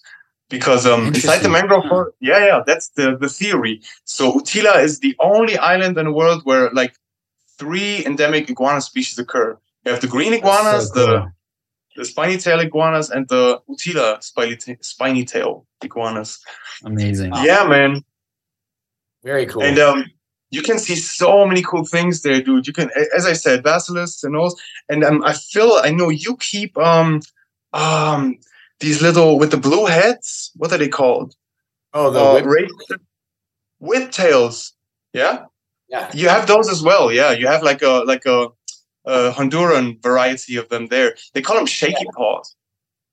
Yeah, shaky paws. They do that. They do that all the time. Yeah. So funny. It's so That's funny. Really funny. Yeah, exactly. So they run around the beach between all the debris. Honestly, like some of the beaches are really like full of plastic litter and stuff. But you see these little shaky paw lizards running around there and doing this all the time. Yeah. They're hilarious to watch. And how they how do you keep them temperature wise and all that? Yeah, I keep them pretty hot. I have them in basically like a huge pool, kind of like I have the Euros, and I fill it with anywhere from 2 to 9 inches of sand or so, and stack a bunch of stones in it, and Mopani wood, the whole kit and caboodle. And then just feed them bugs and I mean they do great. They're really hardy, really tough little bastards. Boy, they're little rockets though, little color rockets, man. They some of the fastest lizards I've ever had. They're pretty surreal. Oh yeah, pretty crazy how fast. Yeah. And they used to be on the beach there, I assume they like it a bit hotter then, so because like not inside the forest but on the beach between the rocks and so that's perfect like how you keep them. So yeah, I did that, and oh my god, we haven't even talked about Abronia, right? No, we gotta talk about him. Yeah, let's do it. Let's go. So my time in Honduras, I came back, and as I said, like I started researching Abronia like a long time ago. Like the first time I heard about him was like in 2014 when I was still living in a dorm, and on the floor above me there was like my friend living, and I got this reptile magazine in the mail that I had a subscription to, and on the cover were Abronia, and I'm like, dude, what are these? I never heard about them. Like, these are so cool. And we were like completely geeking out, and like we never heard about them. And that was 2014. So there was actually like a care guide in German from a guy who actually managed to breed 2 different species, I think. And the first thing he said was like, keep them outdoors in the summer. That's like what a lot of European keepers do. So obviously I'm in the English Facebook groups as well, and I know a lot of people in the US or Canada or wherever, they keep them indoors. Most people tend to use screen cages, which I think is the best, but a lot of people keep them indoors because they just don't have the proper climate to keep them outside. So Abronia are from highland forests in Central America. A lot of people say cloud forest, but there's like a distinction, I believe. So a cloud forest, I believe, is like always super high humidity and almost like a little bit of a cooler rainforest, right? Yeah, exactly. Abronia, not all Abronia live in that kind of habitat. Like they live in like pine oak forests, like in the highlands, and there will be clouds and there will be fog and whatever, but there's also like a dry period. And I think a lot of people don't really think of that when they think of Abronia, right? Right. So that's I think really new keepers should know that it's not always like cloud forest. It's like a catchy term, but it's not 100% correct when you think about keeping them. Anyway, I started researching him back 2014, 15, 16. That's when there was more and more content on the internet. And at some point I developed this idea like, yo, I really want to do this. You know, I had this Pterodactylus collection growing at the time, and I was lucky enough to live like in an apartment with like a big balcony, right? So and I still live in that same apartment actually. So I thought like, yo, this would be actually doable to put the Abronia outside in the summer. And I think I texted a guy. There was like some Litrushila for sale at some point, and I don't know, I didn't do it. And then there was like this magical moment when there's like an adult pair of Abronia mixteca, which was like my dream species, right? There was an adult pair for sale, and I saw this and I'm like, oh my God, they look amazing. Like, oh, I should do this. And I talked to a friend, like, should I do it? And he's like, yeah, do it. And I called up the keeper, or I wrote an email, and then we ended up calling. And we had a long conversation, and I'm like, why are you selling them? And he's like, oh, I want to focus on other species, and but they're perfectly healthy, like, don't worry. And actually they actually made it before. Like, he saw them made, but still wanted to sell them. I don't really understand why, but I really do believe he didn't have enough time to take care of them anymore. That's what I really think.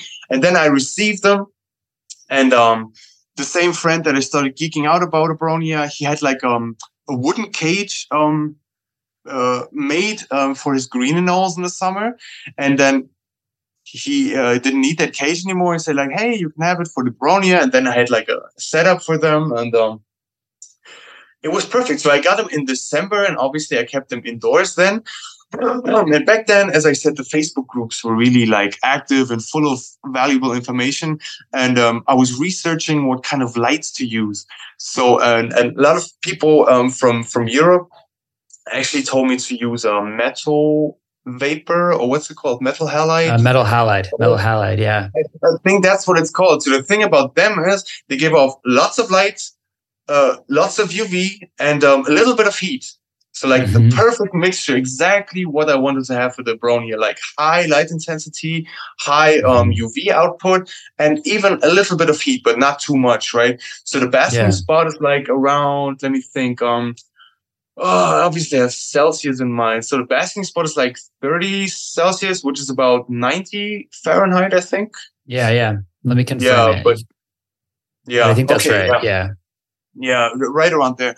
And so 86. 86. Yeah. Yeah. Maybe even a little bit.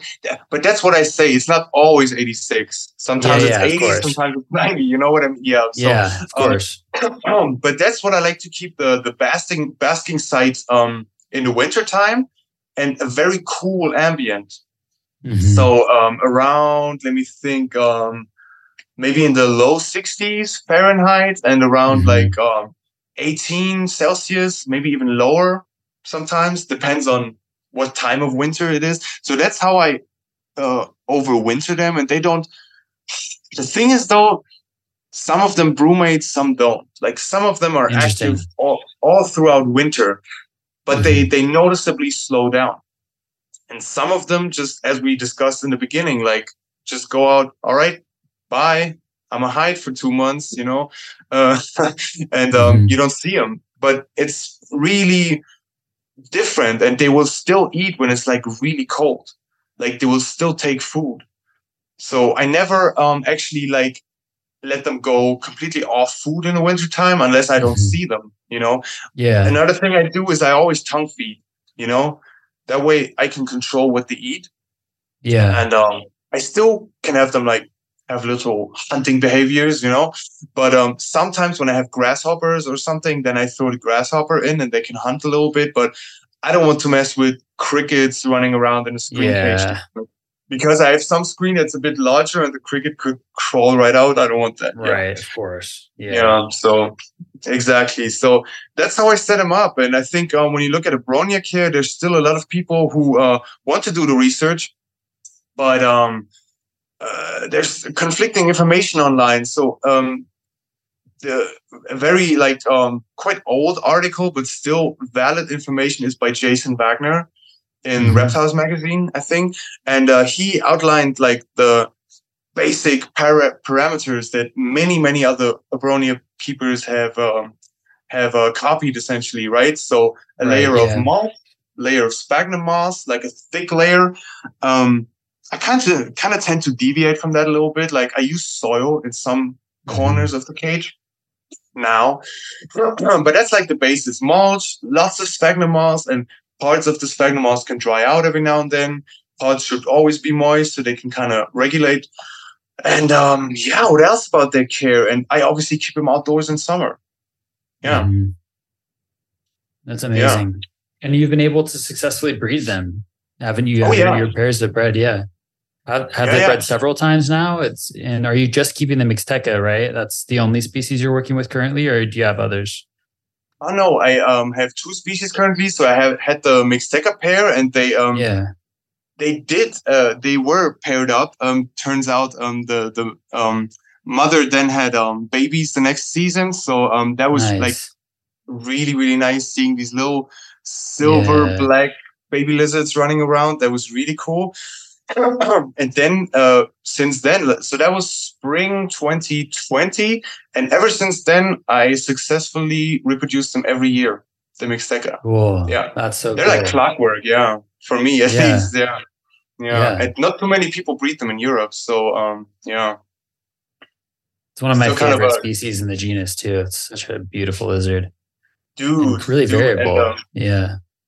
Dude, I can send you some pictures. Like one of the coolest feelings for me is like if I do get in contact with people that want to buy baby Abronia Mixteca from me, and then they do, and I give them all the info that I know. Like I don't have any secrets, right? So I give them everything I know, and then after like 6 months, after like a year, I see a picture of an actual animal that I kind of raised and is now in a new home. And it looks so nice, and I see so much variability. It's amazing. Yeah, so cool. Yeah. So you haven't had any issues with the babies? I know that a lot of people, at least in the US, I've heard, have struggled with rearing the baby Abronia, that they're really delicate. Have you had any issues with that? Interesting. So obviously I heard that before, and I was like really paranoid about losing the babies. But I had in the last 2 seasons. So for me, they had like litter sizes between 6 and 12. So it was always like 12 or 10 or 11. And last year I had 6. So and last 2 seasons I had 1 baby die very early in each litter. So in total I lost like 2 baby babies out of like a couple dozen that I raised. So wow, yeah, so that's pretty good. Yeah, exactly. So, and it was like quite early. I noticed one of the babies was walking funny, and then or like laying around a bit lethargic, and then the next day it was dead. And I do not know what the cause is. And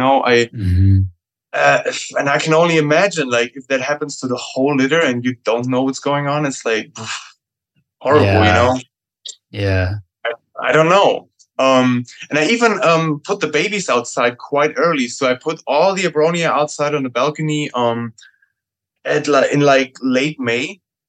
So when the night temps are like over 8 or 10 degrees, let me think. Yeah, people can convert that to Fahrenheit, but still quite cool nights, right? So then I put them out, and obviously they have to get adjusted a little bit. And like 2 weeks later, maybe 1 week later or something, I put the babies outdoors and I keep them exactly the same as the parents.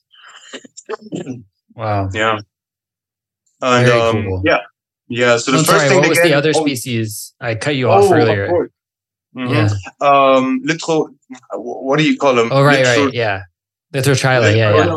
Litrochila. I call them Litrochila. I want to make it sound Spanish a little bit, but So I think that's where it comes from, right? Mexico. Yeah. But I think you did say that earlier, and I just forgot.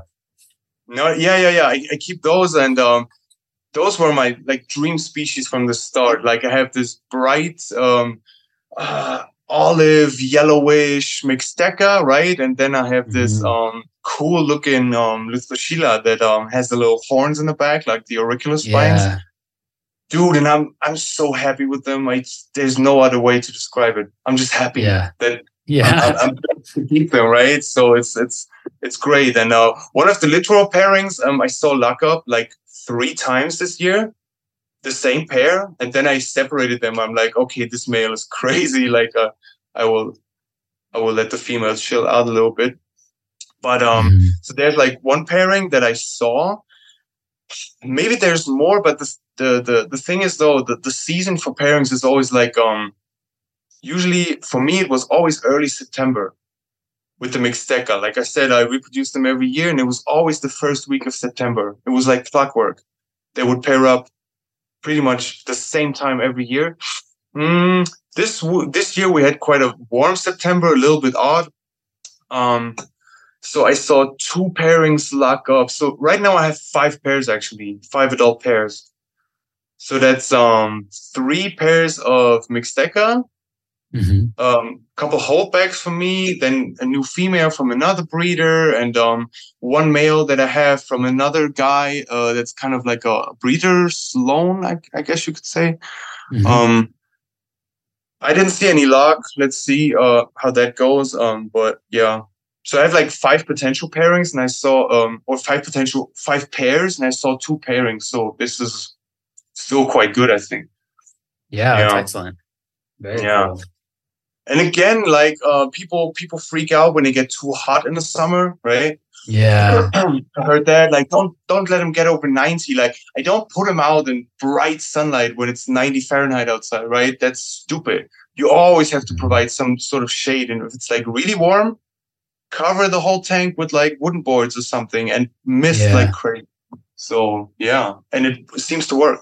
Like I had ambient temps up to 38 Celsius, which is 100 Fahrenheit, and they all did fine. Yeah, they all did fine. Amazing, very cool. But you do have to mist a lot, then.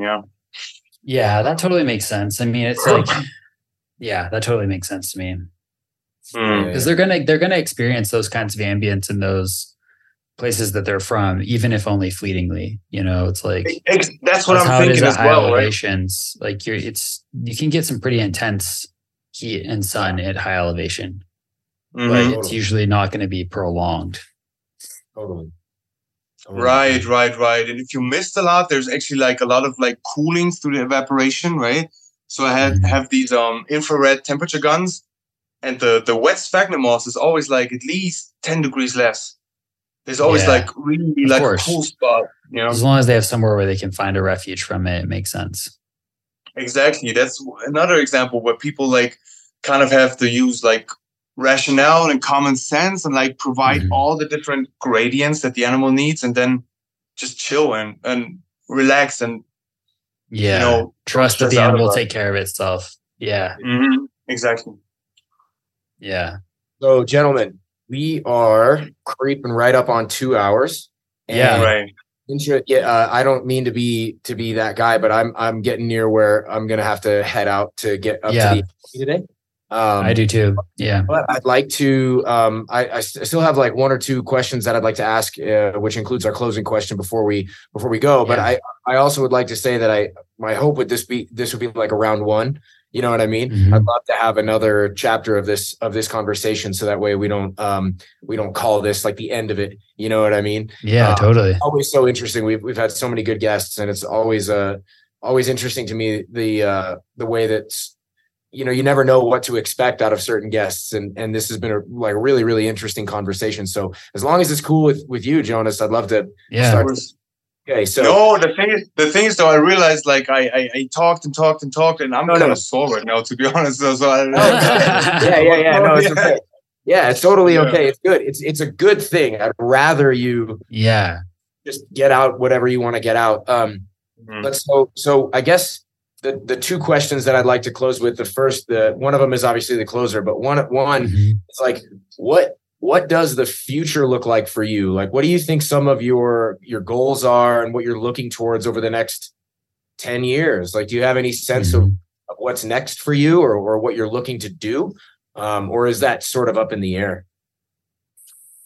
Interesting. It's kind of up in the air, and right now at the moment I'm really restricted with space. Right, I thought about a third species of Abronia, but I can't do it. Like, my balcony is always so big, and it's only so big. Right, I can't put another cage there. I'm really at capacity right now, and in the wintertime they're actually in my bedroom. So I sleep with an open window so they get the cooling, right? So yeah. Anyway, so I can't get any more animals in that sense. But if I do move to a bigger apartment eventually, then maybe a third species of Abronia, and let's see what the future holds with like the new pairings that I put together. So this is the first year that I actually paired up like completely new pairings. Like I always had like my reliable breeding pair, but now I have a couple whole bags, and again unrelated animals from other breeders. So I'm really hoping to establish a Abronia mixteca and like this calico Lithrocila in the hobby, and see what I can do in terms of like a little bit of color selection. Like I think my mixteca, you could consider them high yellow, because I haven't seen many mixteca that are that yellow. And maybe down the line, if you kind of select for color, like, I don't think it's unethical. I think it's something that you could actually consider to have like a line where you kind of go for a certain trait, because that's how it started with leopard geckos, right? You have a species that displays a certain kind of variability, and then you kind of like see what you can do with that. Yeah. Exactly. That's the word. Yeah. So I kind of want to go there. And cool. Hopefully keep doing this, and maybe add a new species. Like Phil, you have the Egernia hosmeri. I really want to keep those at some point. I don't know. They remind me of Abronia in some way, and I really want to keep the Egernia hosmeri at some point. They're really cool. They're really weird. They're totally weird. They're funny. I call them hogs. I just call them hogs because to me they're like little pigs, but they're great. I love those things. Very weird little lizards. Weird lizards. Pine cones, like little piggy pine. What's the ratio with insect feeding and vegetable feeding? What's the ratio there? I keep it pretty minimal. I keep them like 70-30 greens and veggies to insects, but I'm by no means an expert. I've never bred them. I've only been keeping them alive at this point. They seem pretty strong, pretty bulletproof kind of lizards, really not hard to care for. So I think they're just rare. They're just not that common. That's all, but they're great. Yeah, they're really cool. It'll be good for you to get some whenever you do. Yeah. But right now, really, space is the thing that I need to get first before I consider them. And what else? Yeah, just see what the future holds, right? Like, I'm pretty content with what I keep right now and how things are going. So, yeah, I don't plan to like crazily expand anymore. So at least not in the near future. So sure, yeah. Space is always a premium. That's for sure. Yeah. Right. Well, so with all of that in mind, you know, I don't know if I don't know how much you listen to the show in general, but we have this one closer question that we always ask everybody, and so I'm gonna pose that to you now. And that question is why herpetoculture, and that's like why. That can be, you can take that as broadly or as succinctly as you like, you know, whether that's why for you or why do we as humans do this? Like, what do you think about this? I mean, of course, I listen to, I think, every episode now, or like, of course, there's like episodes. I'm not a big snake guy, right? So I don't, the snake episodes I have been playing in the back a little bit, but there's like been so many interesting guests on that I could draw so much knowledge from. And, of course, I thought about this, and then that was one of the things that I really found interesting, that you actually try to explore that. Like, why are we keeping reptiles, or why are we so passionate about something that other people don't even understand? You know, like, why is that? Like, because we cannot imagine a life without it, right? Yeah. And other people don't even know that exists, you know, so that's kind of weird. So I thought about this, and I came up with different answers, to be honest. Like, this will be a long-winded answer, but yeah, let me take you on a little journey first. Like, how mammals and reptiles are depicted, right? So think of like a lone wolf, just strolling through a forest that's covered in snow, right? Now think of a horse that's running on meadows, right? Just running around freely. Two mammals in their natural habitat, right? So what does that image portray? I think most people would associate it with independence, grace, freedom, right? When they see two mammals in their natural habitat. Now think of this. It's usually like a rainforest setting or a desert, and you hear a bird call in the distance, right? Some strange bird is calling, and then you see a reptile. Like, it could be a snake or a lizard or a chameleon crawling on the ground and flicking its tongue and looking at you, right? And then once it's realizing you're there, then it crawls back into the vegetation. That gives a completely different image than a mammal.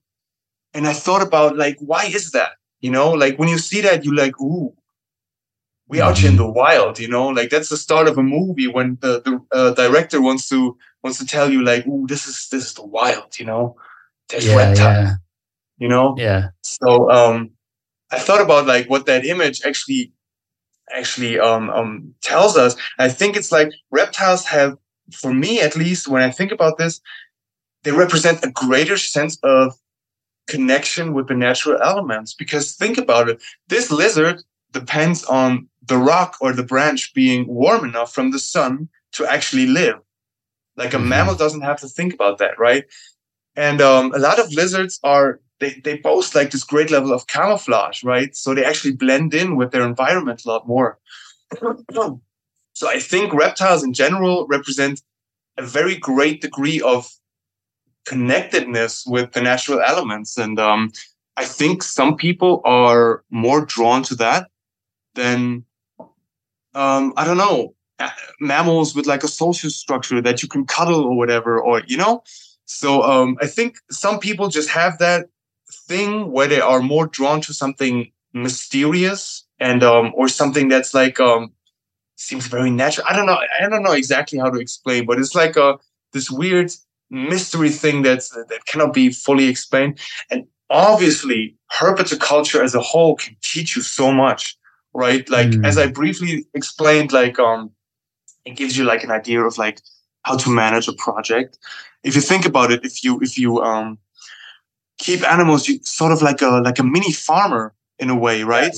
You have to manage your stock of animals, right? You have to take care of them, but you also have to take care of the plants that you feed them, the insects that you feed them. It's like a little farm in a way. Yeah, right? Of course. You're constantly managing these little projects, or whether it's a breeding project or something like that. So it can give you that skill.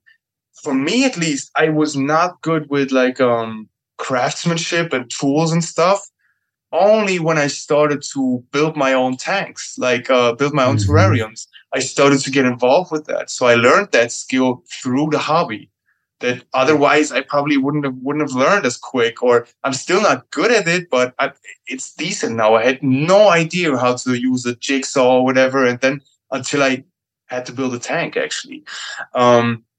So in a nutshell, it's like I can't think of any other hobby that's as complex, you know? Yeah. So there are so many aspects within it.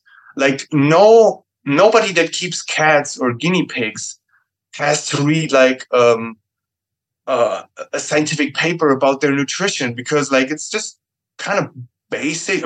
I mean, some people do probably, but what cat owners and guinea pig owners don't have to do is be concerned with UV lights.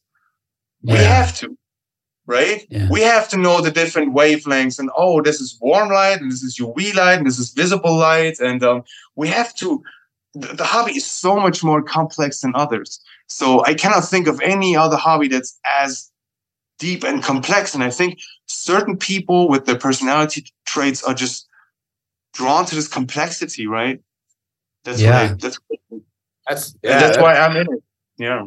Yeah, that's a great answer, man. Yeah. And it's like a standardization is what it feels like to me. It's like so many of those other hobbyists, so much of the work is just, it's been done already. And it's like, what do you feed your cats? It's like, well, we know what you need to feed your cats.